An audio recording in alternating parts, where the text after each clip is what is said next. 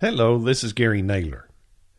Recently, I received an email from a lady with whom I have been communicating for over 10 years. The first time that she found rentitbride.com, she eventually clicked off on it and said, no, this isn't right. But in her searching the internet, she kept coming back to rentitbride.com and decided that she was going to take a closer look at it. And upon doing so, she realized, this man has something to say. This is quite interesting. And she has been a bride supporter and reader for over 10 years.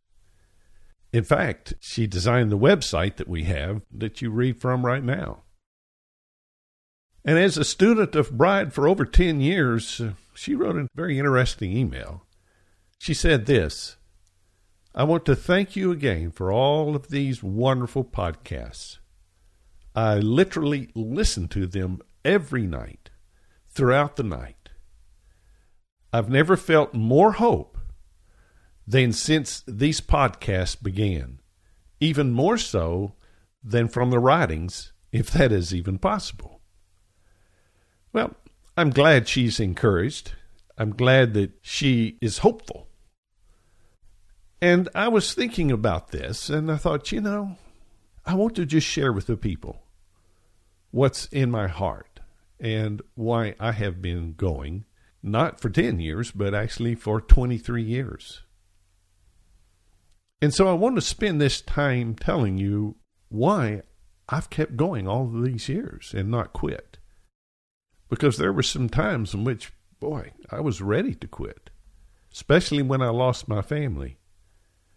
But I want to give you reasons why I have not quit and why I believe our greatest hope is yet before us. After I lost my family in 2003, there was a friend who called me. He's a Christian brother, and he was concerned for me. And he said, Gary, you have lost Mavis and your family. He said, is it really worth it? And I said, his name was Rich. And I said, Rich, I can tell you that my willingness to lose my family for what I believe tells you the value of what I have seen. There have been many times in which I have wanted to quit. But brothers and sisters, it is hard to quit when what you see is so profoundly confirmed in the Scriptures. And what do I trust in? Do I trust in man? Or do I trust in the Scriptures and in God to rule and to lead my life? I was just thinking about Mary, the mother of Yeshua. And it says that after her encounter with the shepherds, it says she treasured all these things, pondering them in her heart. Brothers and sisters, when you get a weight of opposition against you, in order to continue going forward, you have to have a weight of evidence that is greater than the degree of loss. And I don't think a person can pay a higher price than the loss of their wife and their 5 children and friends. And frankly, in 1994, when the Spirit came upon me and I cried out to God, what must I do to be a part of this bride? I gave up everything that I had worked for 13 years in the ministry, walked away from it and gave what I had to the man who was persecuting me. If you want to know the certainty of the evidence that I have, then you look at the degree of my loss, and now you know the weight of the evidence. But I can remember the time in which I was out in the pasture in the home that we had in Washington State, pondering whether I was going to make a decision that would impact my second daughter. And I realized, and she was the first one to leave, and I realized that I could lose her. But as a father, I have a responsibility and an accountability for my actions and for my family. And so the question for me was, if I lose them, is it going to be better in the long run? And that was the conclusion that I came to. I could lose them for a period of time, but in the end, I would be justified and they would be grateful that I endured and held to what I knew was right. When you look around remnantbride.com, you're going to see a lot of writings. Those writings are not there just to fill space. Those writings reveal a volume of truth that to me is more compelling than anything I have ever seen as a believer. Look, I walked as a Christian for 23 years. I know what Christians believe. And I have now walked another 23 years as bride. And there is no comparison in the weight of evidence as to what I see now versus what I knew as a Christian. And the other thing is, when the Spirit came upon me in 1994, in June of that year, what Yahweh taught me were things that no man has ever seen. How can I deny that? Well, someone may say, well, you were just thinking them up or whatever. You were deceived by Satan. Folks, you look at the weight of evidence of the Scriptures, and there is a preponderance of evidence that what is taught at Remnant Bride is profoundly clear and true, unless you're blind and then you can't understand. So what I lay before you as my first evidence is the weight of the testimony concerning bride. Let me give you another example of Yahweh doing something to ensure that I did not lose heart and quit and give up. Back in the 1970s, probably the mid-1970s, my wife brought a television home knowing that Yahweh was dealing with me not to watch television, and she brought it home. It was unpacked, and that night we watched something until probably 1 o'clock in the morning. And when I turned the television off, my spirit was totally broken. I was grieving over what we had just done. And my wife and I went to our bedroom. We knelt down at the bed, and I wept. And I said this prayer: Father, whatever it takes to get me to the place where you want me to be, I give you that right. And I thought about what could be the worst thing that would happen. And I added, even if it means taking my wife and children. Brothers and sisters, that is exactly what has happened. My wife and children are gone. And so, now that they're gone, you look back and you say, why did I kneel down there? Why did that happen? Except that it was going to come about. And not only did that occur in the mid-70s, but after that, whenever I had a ministry to the poor, we were going through financial challenges that were quite frequent. And I remember one time in my bedroom, I was thinking, I don't have the money to pay the rent. And I looked across the hall, and there was that same daughter playing on the floor, and fear gripped my heart. And I thought, this little girl could be out on the streets if I can't pay my rent. And the Father spoke to me, and he said, didn't you give them to me? And I said, yes, I did. And he said, I'm well able to take care of them. Well, our rent got paid, and everything was fine. Can I tell you another story? This is just ad-lib. I'm just going to talk with you, okay? I'll show you another example of Yahweh's provision. Again, Financially, I didn't see how we were going to make it in the ministry.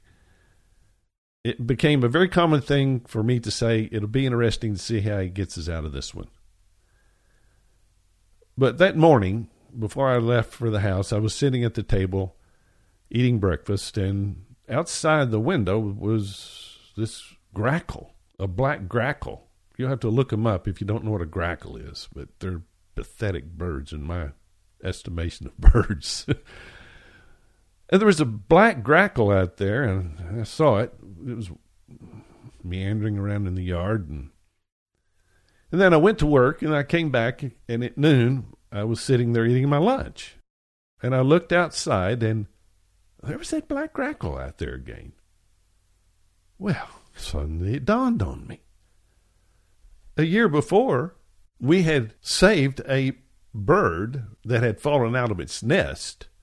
One of my children brought it to me, and I went in the front yard and looked at the nest, and I thought, wow, I think that's a jaybird. This would be a really nice bird. And my thoughts were, if this was a grackle, I'd kill it. And so we took the little bird in and started feeding it, and whenever it started putting on feathers, I realized this is not a jaybird. This is a grackle. And it was too late because we got attached to it by then. And sure enough, we raised this baby bird that had really no feathers at all the way up to a mature adult. And it would follow me around. I could take it outside, and it would follow me, and I named it Grack. But there was something really strange about that bird, and that is, on its wing, a feather would hang down in a very peculiar way. It was dangling. And so that was one of the characteristics of this bird. Really cute and lovable bird. But it got out. Something ripped the material that we had that was enclosing the grackle on the outside. It could also come on the inside if we opened a window. But while we were gone one evening, it got torn and the grackle was gone. And my prayer was, Father, please take care of Grack. That day, whenever I was eating my lunch, all of a sudden it dawned on me, that's Grack. Grack came back. How did I know? It had this strange feather hanging down from its right wing, same wing, and there was only one bird that could be, and that would be Grackle, and he came back to where he was born and raised. And so I went out the front door, and I said, Grack, Grack. I greeted him. And whenever he was young, I would call his name, he'd go, Mac, Mac, Mac, Mac. And so, sure enough, he flew over my head, up in the trees, and went, Mac, Mac, Mac, Mac. And I said, Grack, hey, how you doing? It's good to see you. And he flew around, Mac, Mac, Mac, Mac, and then just after a while flew away. And I went back to the house and sat down, and I thought, Father, if you're able to take care of a grackle, of course, and I despised him originally, then you can take care of me. And sure enough, our financial situation, we got through it, and everything was fine. So I have to ask the question, if Yahweh was concerned about me financially, wouldn't he be concerned about me spiritually as well? And did that actually happen to give me assurance just for my finances? Or is it to give me assurance today when I've lost my family? If Yahweh took care of my grackle when it left and departed and went its way and brought it back to me and gave me that testimony, can I now hope in the Father to bring my family back who have gone away? Can I trust him to bring them back? Folks, these are the kind of things that keep me going. The weight of the evidence. Let me tell you, folks, I don't see any hope for Christianity. I mean, they got 2,000 swine going to the sea of death. Why should I hope in that? And you got a first remnant, and he's got to establish the second remnant. There was the rod of Moses, and it turned into a serpent, Satan, and it's been in the hands of Satan for 2,000 years. It's got to turn back into a rod. These are the kind of things that evidence that indeed this work is essential. And so I trust that Yahweh is leading me, and he's going to provide even while my grackle, my family, are away. And again, he told me, "Didn't you give that family to me?" I said, "Yes." He said, "I'm well able to take care of them." Let me tell you another one that it's interesting. It's very interesting, and it has often been a resting place for me. When we had the ministry to the poor, we had a thrift store with it, and it was a large 12,500 square foot store. And we were making a good profit and saving up our money to buy some land to build a home for the needy. But one month, our thrift store wasn't doing very good, and we weren't making any money and probably would have lost that month. And so I talked to the father about it. I said, "Father, I didn't ask for this business. It's your business. I didn't want the business. It's your business." And I said, "It looks like you could do a better job running your business." Now, that really is a quite disrespectful thing to say, granted. But I was frustrated, and I'm glad Yahweh was patient with me. And this is what he answered. He said, "I'm not building a business. I'm building a man." Many times I have said to the Father, "I sure hope you're building a man right now, Father. I trust you're building a man," because, folks, there's a brother who was a bride brother at one time, and he had a name for me. He called me the King of Disappointment. I'd like to give up that kingdom at some point, but I've been disappointed so many times, he hung that name on me as the King of Disappointment. That I have been for 23 years. That disappointment began whenever we had to leave the ranch and didn't receive the latter rain in August of that next year. That's when disappointment became a bitter, bitter pill that I've had to endure many times. I remember with that disappointment, I went on a walk the morning after, and I looked in the backyard of a person's home. We lived out in the country, and there was a Renault 16 in the backyard. And why would that be significant to me? Because whenever I became a believer, we had three options. Either buy a new car, which was a Renault, buy a used Renault, or keep the Buick that we had. And we put it before Yahweh with little pieces of paper, and I'm going to tell this real quick. 3 pieces of paper. So the first one was keep the Buick, and I put that out there, and we opened up the Bible, and it was just, some mundane scripture. Then the one that I wanted was the used Renault, and so we put that piece of paper out there that said that and prayed over it, and then opened up the Bible, and it was very obscure again. And then the third one was buy a new Renault. So opened up the Bible, and here's what the passage was. And they saw that it was a good purchase and purchased it. Wow. How much more evidence do you need? We kept that car for 13 years, and it was a fantastic investment. Yahweh God led us in what we were to do. Folks, you have something like that happen, and you see a Renault 16 on the morning of your disappointment. You know how many Renault 16s there are in America, especially back then in 1994? They were scarce as hen's teeth at best. And here was one that was in the backyard of a man's home that I just happened to walk by.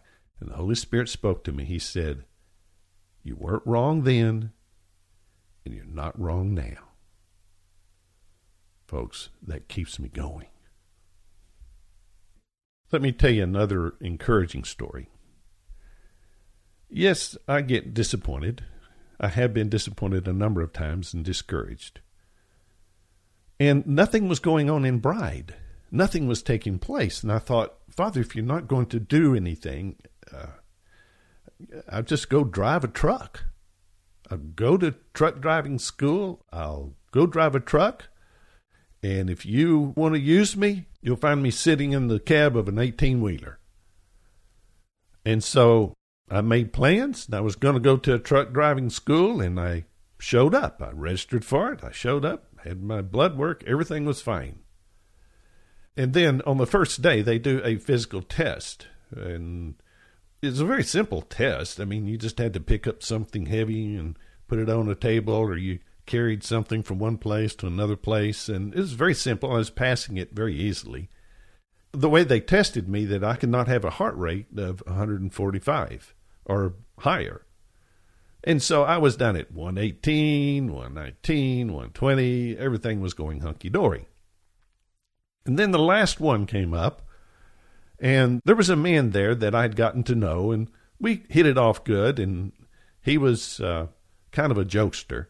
And so he was under this platform that simulated being under a truck, and so he was kind of on his knees, and he said, he's going to be praying, and I said, buddy, you need to, this is Sunday, and I said, buddy, you need to be on your knees praying.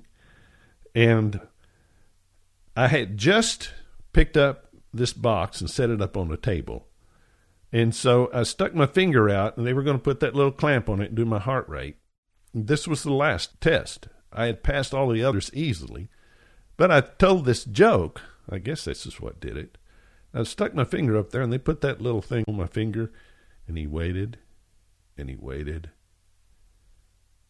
He took it off, and he said, go to the cafeteria. I said, what do you mean? He said, your heart rate was 145. I said, oh, I thought it couldn't be greater than 145. He said, no. He said, your heart rate was 145, and it could not be 145 or higher. He said, I kept waiting for it to come down, but it didn't. So, Yahweh God closed the door on being a truck driver. He led me according to his will. It's interesting, on the way home, I was driving down the highway, and just, they have these mile markers, and you never pay any attention to them. And all of a sudden, out of the corner of my eye, I caught this mile marker, and it had flipped upside down. So evidently the top bolt had turned loose, and it was upside down. And what was the number on the mile marker? 153. The number of fish that the disciples caught after Yeshua resurrected from the dead and returned. 153. So Yeshua kept me from being a truck driver.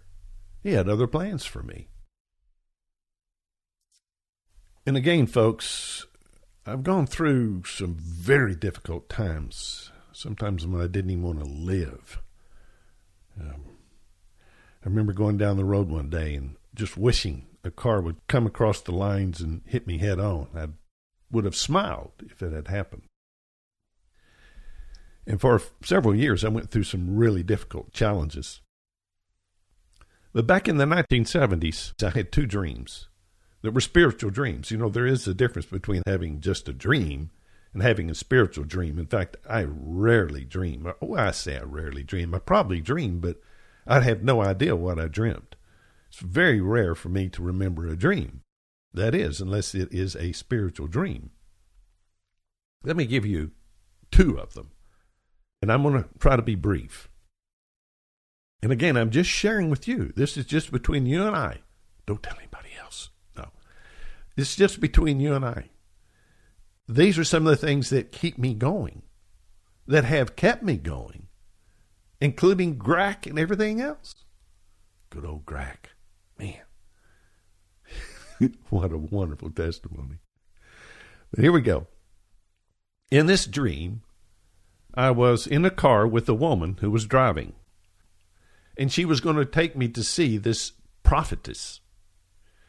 And so we drove over to this embankment that went down into the ground. And I'm not saying it was a cave, It was like it had been dug out of the ground. I drove down into it. It wasn't that far. It was, 60 feet driveway, if you would. And it was solid stone around it. And over on the left side, the left corner, there was a cleft of the rock that was, honestly, it was like a woman's opening. There's this cleft. And so this woman said, I'm going to go in and see if the prophetess will let you come in. And so she went through the cleft of that rock, and she came back out and got back in the car and said, the prophetess said you cannot come in. And I will go back in and see if I can talk with her. So she got out, went over through the cleft of the rock, and whenever she entered into there, well, let me tell you this. When she said I couldn't come in, I thought, what's wrong with me? She must know something bad about me. Are you this way too? I thought, oh man, what does she know about me? Must be bad. So the lady went into the cleft of the rock, and all of a sudden an earthquake began. Now we're talking about a dramatic earthquake. It was shaking everything. Everything was crumbling. And the car that I was in started shaking back up the incline and back around in the direction where I'd come. And everything was being swallowed into the earth. I remember trees just being swallowed into the ground. It was devouring everything, all vegetation, everything. And the car started melting around me. And it, too, was being sucked down into the earth. It was a pool that I eventually was on, and it was just being sucked down in. And I jumped off of that onto something else. And in all of this, I kept going backwards. And it, too, began to be sucked into the ground. And about the time it was going to be sucked in, the earthquake was over. Well, I was protected in all of that. Of course, the cleft of the rock would really look to Christianity, because Moses was to stand beside Yahweh, and Yahweh was going to hide him in the cleft of the rock and put his hand over the cleft so he couldn't be seen. But let me tell you another account, and I actually have questioned whether I should share this with you, because it's so personal to me, but I'm going to. It, too, was a dream. And again, like Mary, I ponder these things in my heart. I was inside a theater, a movie theater. And it was a very regal theater with these big curtains and everything. And the theater started filling up with water. And these huge octopus tentacles were trying to grab me as I was in this water, thrown about by it. And these octopus tentacles were trying to get me, and they never could get me. And the water drained out, and I walked out of the theater. I can remember the water on the floor. And I walked out on the front porch of the theater. Now, the setting of this theater was not like what you'd see today. This theater was very much Greek pavilion type theater. It was marble columns. It would be something you'd see in Washington, D.C., huge marble columns and marble walls and such. And I went out on this front porch, and it was a long, large, spacious area. And there was a man coming up the walkway into the theater, and he started walking up these steps, and he had a diving suit on, one of these old-fashioned ones, with the helmet that they put on, this big round spherical ball, and he was dragging a tube, this oxygen tube. And as he walked by me into the theater, I thought, well, at least he knows what he's getting into. I didn't. So I walked down those steps, and there was now hang in here with me, and there was a street out there, a paved street, and I got in a car, and I started driving down this hill And at the bottom of the hill was a cross street. And so this was a T. The road that I was going down, I had to either turn right or left. But the problem is there was a lot of traffic going through the intersection, and I had a red light. In the car that I was in, again, it was a car situation. The car that I was in started spinning in circles and circles and circles. And here I was going towards the red light, and the car actually spun down and turned the corner, spinning round and round, and then stopped. I got out of the car. And I started walking back up towards this huge Romanesque theater. And as I was walking up this grassy hill across the yard, I heard the sounds of chains rattling against metal inside the theater. I knew they were demon spirits. And so I put my hands up in front of me with my fingers extended. And I started at the back of the theater, and I started moving my hands forward slowly across this side wall of the theater. And as I did, I heard these giant iron doors slamming on them. And I knew that these demons were being locked up. Boom, boom, boom, boom, boom. And finally I got to the front of the theater, and that was all done.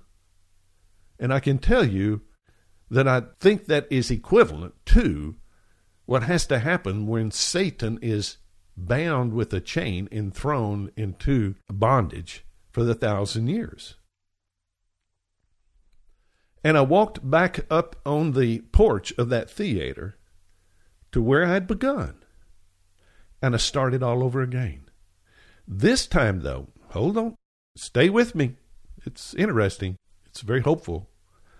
And so I started walking down the steps just like I had before. I walked down that walkway, but this time there was a cave entrance over to my left. And I went up to that cave entrance, and I again extended my hands and with my fingers out, extended my hands before me because I knew there was evil in the cave. And I started walking down into the darkness of the cave. And after a while, I could see to my right, there were frozen statues of people, frozen in time, like they were in an action stance, and all of a sudden, boom, they got converted to the stone. They were all in action stances. And I had my hands out in front of me, and I felt them reaching out and touching my hand and touching my arm on my right side. And I realized what was happening is they were coming alive. They were no longer stone statues. And so I continued to walk, and I saw light at the end of the cave.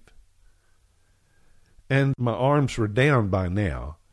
And I saw in this light that there was a platform, I would say 1.5 feet tall by, I can't tell you how big. I'm not good at, let's say 16 feet by 10 feet deep. Anyway, there was a platform, a raised platform that was about 1.5 feet tall. And on it were the 12 apostles. Now we're talking about a very bright light here. And they were the 12 apostles. And I walked up to it on the left side, to my left. And these men had robes, by the way. And what they were 3 rows of 4 each. There were 4 in the first row, and they were separated by each other. And then 4 on the next row. But in the next row, there were actually 3 over to my right. And I stepped up on the platform, and I walked between those 2 on the end. I walked between them. I walked between the next 2, and I went over to the place that was vacant, and I turned around and I stood there. And the dream was over. Folks, I never forgot those dreams. Let me tell you, what I went through, I can relate to them entirely. An earthquake, everything being sucked into the ground. I mean, I went through difficult times that I didn't think I would make it. And then that car spinning round and round, I thought, man, that's the way my life is. And I went through a period in which it was tremendous risk as far as my well-being, or what was going to happen in my life. It was very challenging. But I made it through, and I made it through these years. Now, what you have with this last one is a breach period, because you remember, I started at this one place up on the porch. I went down the steps, down the sidewalk, got in the car, went down the paved street. It was a busy-looking street. And then went through that intersection and then got out of the car and came back up to the building. And I stood exactly where I began before. Now, isn't that a breach? That's exactly right. But this time had to be different. And I think that's where we are right now. The Spirit came upon me in 1994 and showed me these incredible truths. And I escaped Christianity, a theater. In fact, right after that dream, a guy came over and I told him, he said, that's interesting. I just had a dream about the theater being Christianity. And it is. It's a place of entertainment. And so I came out of Christianity, but I went into this breach period in which my life was at risk. Then I came back up, and after binding Satan, I started another walk in the same course. I think that's where we are, folks. I think Satan is being bound, and people will come alive. I can tell you this, and this is another encouraging thing. People are coming alive in Africa. This bride truth is spreading across Africa like a fire. And it's not just to Christians, it's to Muslims. It's even gone north of the Sahara Desert and is being taught in the northern countries of Africa. It is incredible what Yahweh God is doing. And I think the reason it's happening is because it is time for the Spirit to be outpoured. It would be a 1.5 year period for the Africa work. You see, I began teaching in December. Actually the last of November, and then December, and it will be 1.5 years from then to our May 31 date that we have set for the hopeful latter rain. And so I think now is the time for our victory. Satan is being bound in Africa. That's the testimony that we see with what's happening there. Satan is being bound. People are seeing things. People are seeing truth that they have never seen before and accepting it wholly, Christian and Muslim, alike, and other religions as well, the Hindus. And I think that this is the period in which we can find the fulfillment that began 23 years ago in 94. It has been a long, long period testing, but it's also been a long period of revelation and understanding. And for that, I'm most grateful. But in going down and extending my hands in that cave in darkness, and the people were gray like stones. Hopefully, what we're seeing in Africa is exactly what was shown in that dream, and that is people coming alive. It's interesting. Yahweh called me to the ministry in 1979.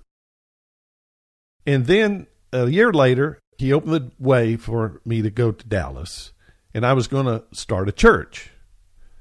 And Yahweh told me what the name of the church would be. And honestly, I didn't like it. I thought it was hokey. I don't like some of these church names. They're just hokey. And what he told me the name was to be, I used it, but I didn't care for it because I thought it was a little over the top. Would you like to know what the name of that church was going to be? And by the way, Yahweh then led me into the death principle shortly after that. and that church never was successful. But here's the name of it. The name of the church that Yahweh told me to begin in Dallas was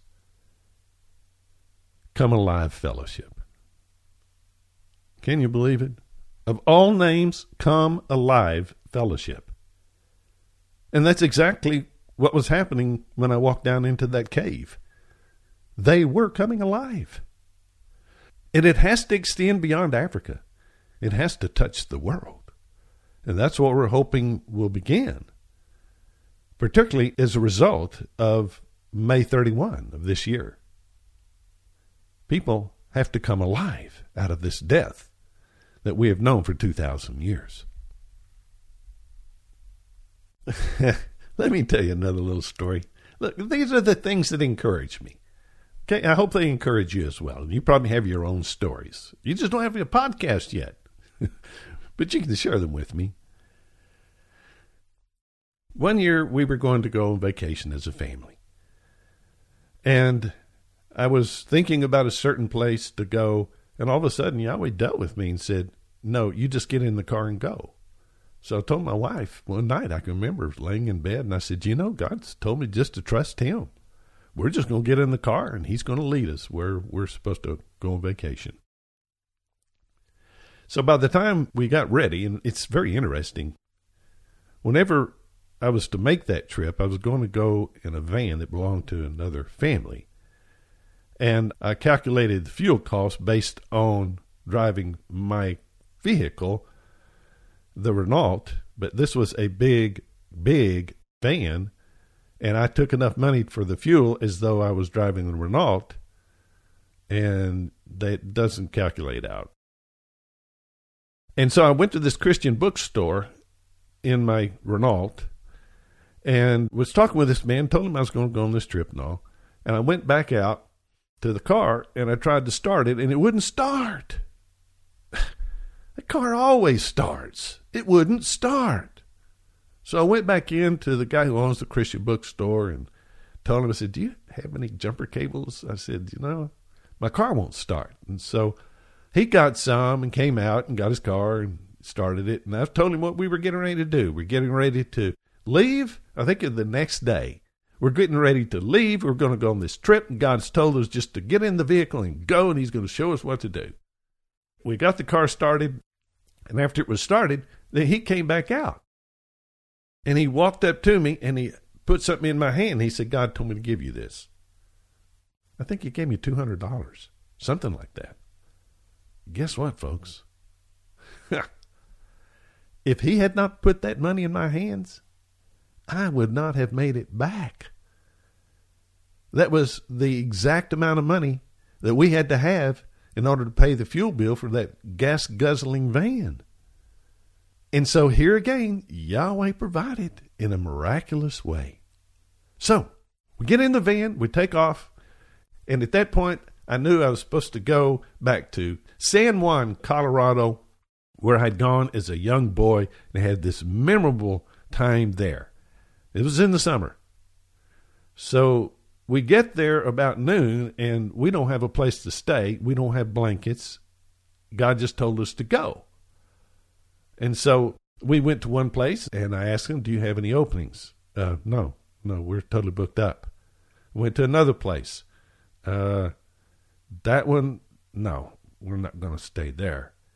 And here it was getting evening. The sun's going to set in Colorado at night. It really gets cold. I knew from experience. And so I went down this road where we would go into where we would be fishing. And I went down, and it's going to dead end at the headwaters of the Rio Grande. And so I went all the way to the end, and there was this one last place. One last place. I mean, this was dark. We were going to get cold with children. We had a baby with us, too, and nothing was available. So we go to this place, and we tell the lady that we're looking for a place. But she wanted, oh, man, it's going to break the bank for me to stay in this cabin. And I said, well, we can't afford that. And so she cut $50 off or something like that. And I thought, well, maybe we could do it. And And I started to say, okay. And then she interrupted me. This is one of the few times I've been glad to be interrupted. And she interrupted me. And she just kept talking. She said, does your children know how to sew? Sew? My girls made their own clothing. Yes, they knew how to sew. She said, if they'll do some sewing for me, I'll just give it to you half price. Half price? Yeah, now you're talking. And folks, that was the most wonderful vacation that we ever had. It was absolutely wonderful. San Juan. But here, Yahweh told me, don't plan on where you're going. You just let me lead you. And it looked like we were getting ready to be hung out to dry because we didn't have a place. There was nothing available, and we were going to get cold with a baby. And we stayed in this beautiful cabin with this loft in the top where the children slept. And it was an incredibly wonderful vacation. In fact, it was time for us to go, and the woman begged us to stay for a few more days. And she said, I'll let you stay here free if you'll stay here and do some more work. And I said, well, I got this ministry I've got to get back to. I can't do that. I'd love to, but I can't. Brothers and sisters, when you go through an experience like that, and the Father says he will lead you, then you learn to trust him.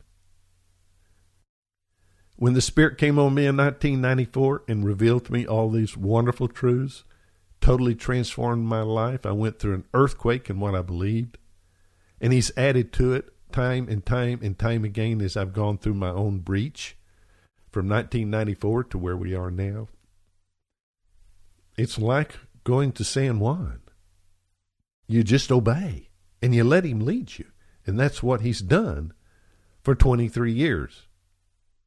Now, is Yahweh God going to do something this month to testify of what he would do in May? Will he do something in March that testifies to what he would do in May? March is like May. We don't know yet. We're in the middle of March. I don't know what Yahweh's going to do. But it's totally in his hands. Nothing we can do about it. Africa is 1.5 years work at this point. And what's he going to do come May 31? We do not know. But I can tell you this. I've had enough testimonies in my life to trust Yahweh.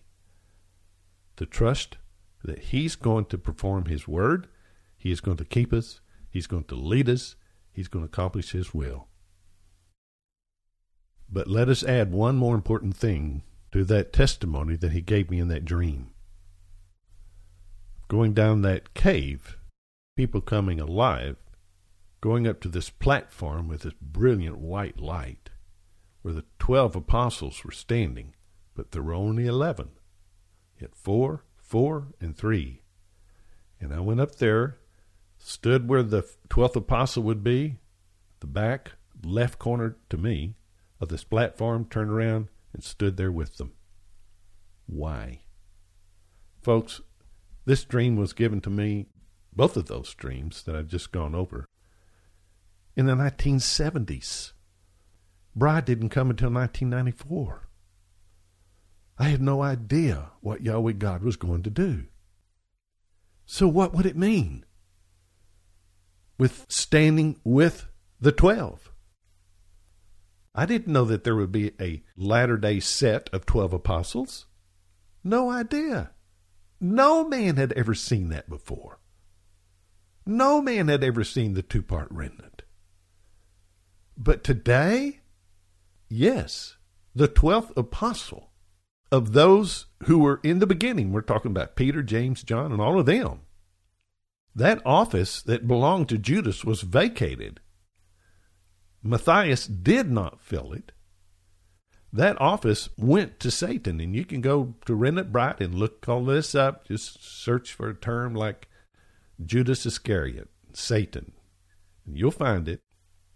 That office was vacated by Judas Iscariot. It went to Satan. Yeshua said himself, I have chosen the 12 of you, and one of you is the devil. And he meant it. That rod in the hand of Moses turned into a serpent. The office of the Elijah, it was in Judas Iscariot. What did John the Baptist, where they asked him if he was Elijah, what did John the Baptist do? Death, burial, resurrection. And that's what Judas Iscariot had to do. Judas Iscariot started the Elijah work, the 12th apostle work, by bringing Yeshua into death. Satan ensured burial. And Satan has been burying people for 2,000 years, the church. What has to happen?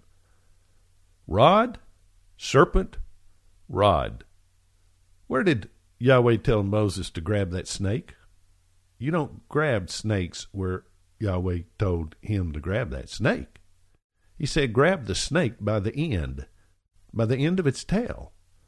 And he reached down and grabbed it, and it turned back into a rod. That is exactly what we have to have today. The office that has belonged to the serpent Satan for 2,000 years has to go back to a man. And in that dream, I stood in the place of the 12th apostle, in the place of Judas. Folks, that is exactly what has to happen today.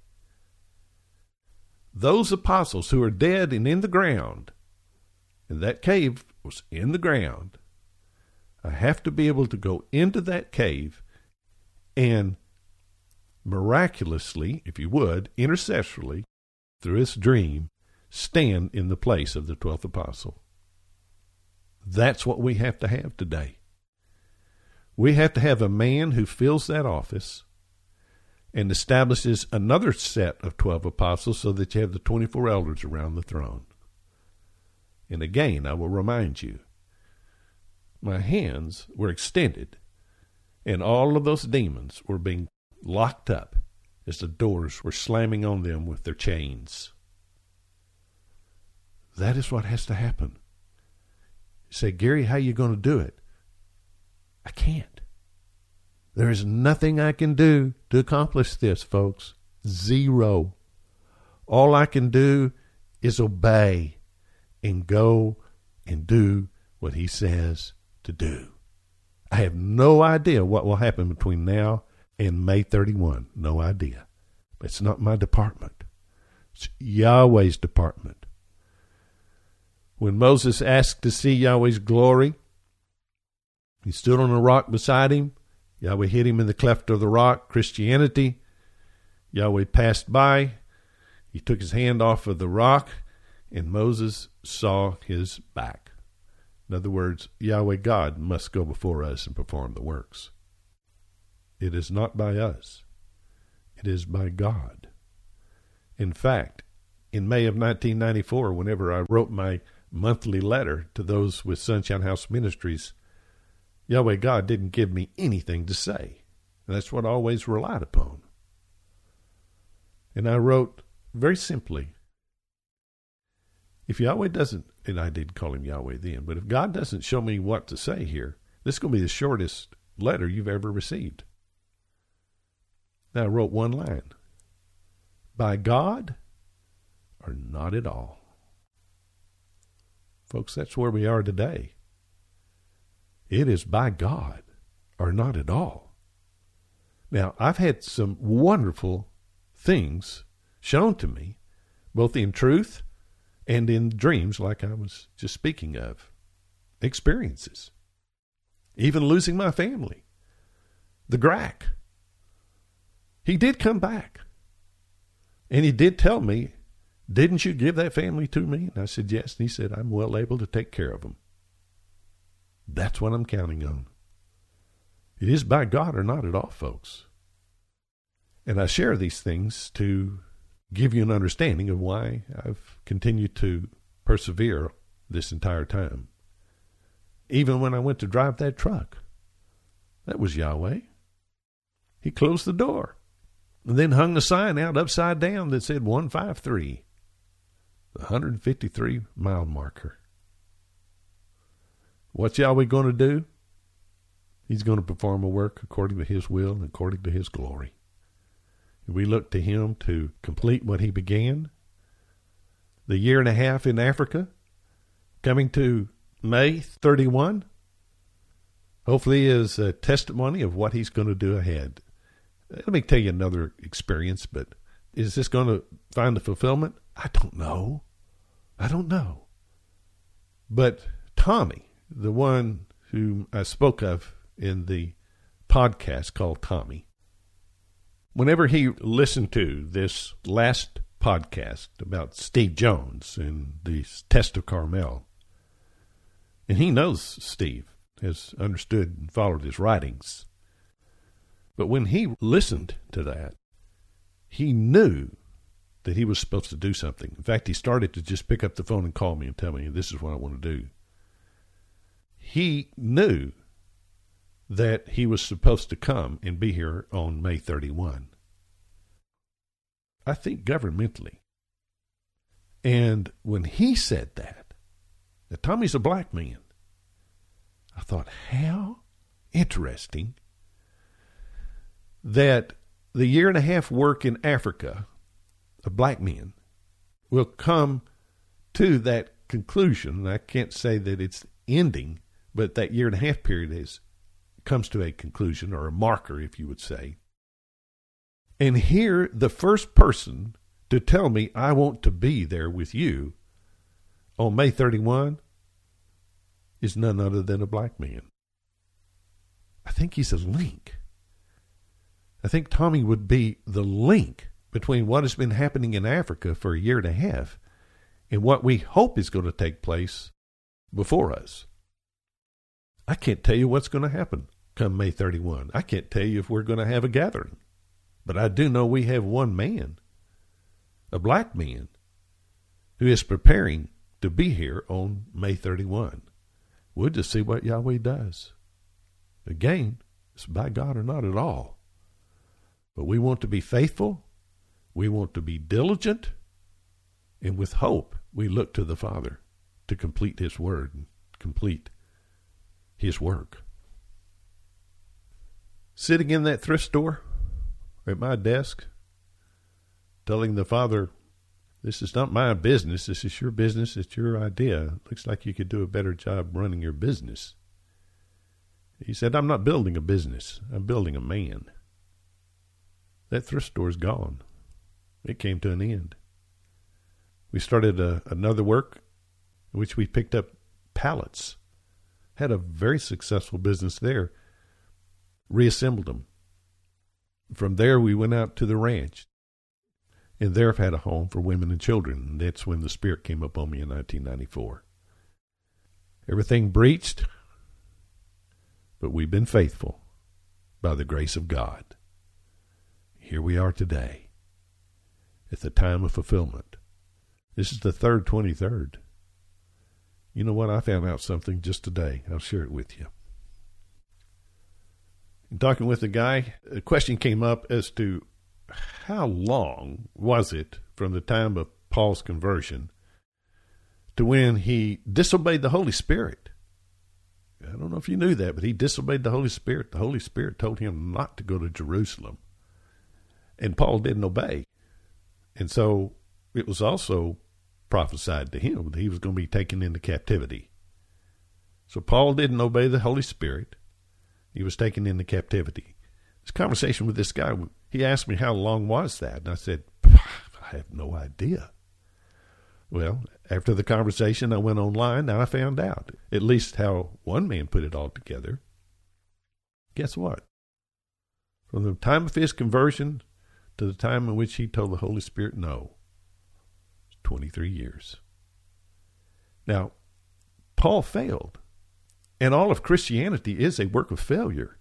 It does not accomplish what we have to have, and that is life, overcoming Satan. But it's not possible through Paul, and it's not possible through Christianity. Yes, his 23 led to bondage. But my last 23 has got to bring life. That's what we're hoping for. We're hoping to receive the latter rain. Yahweh pour out His Spirit and give us life. Give us His shemen, which is the Hebrew word for oil. We need that oil.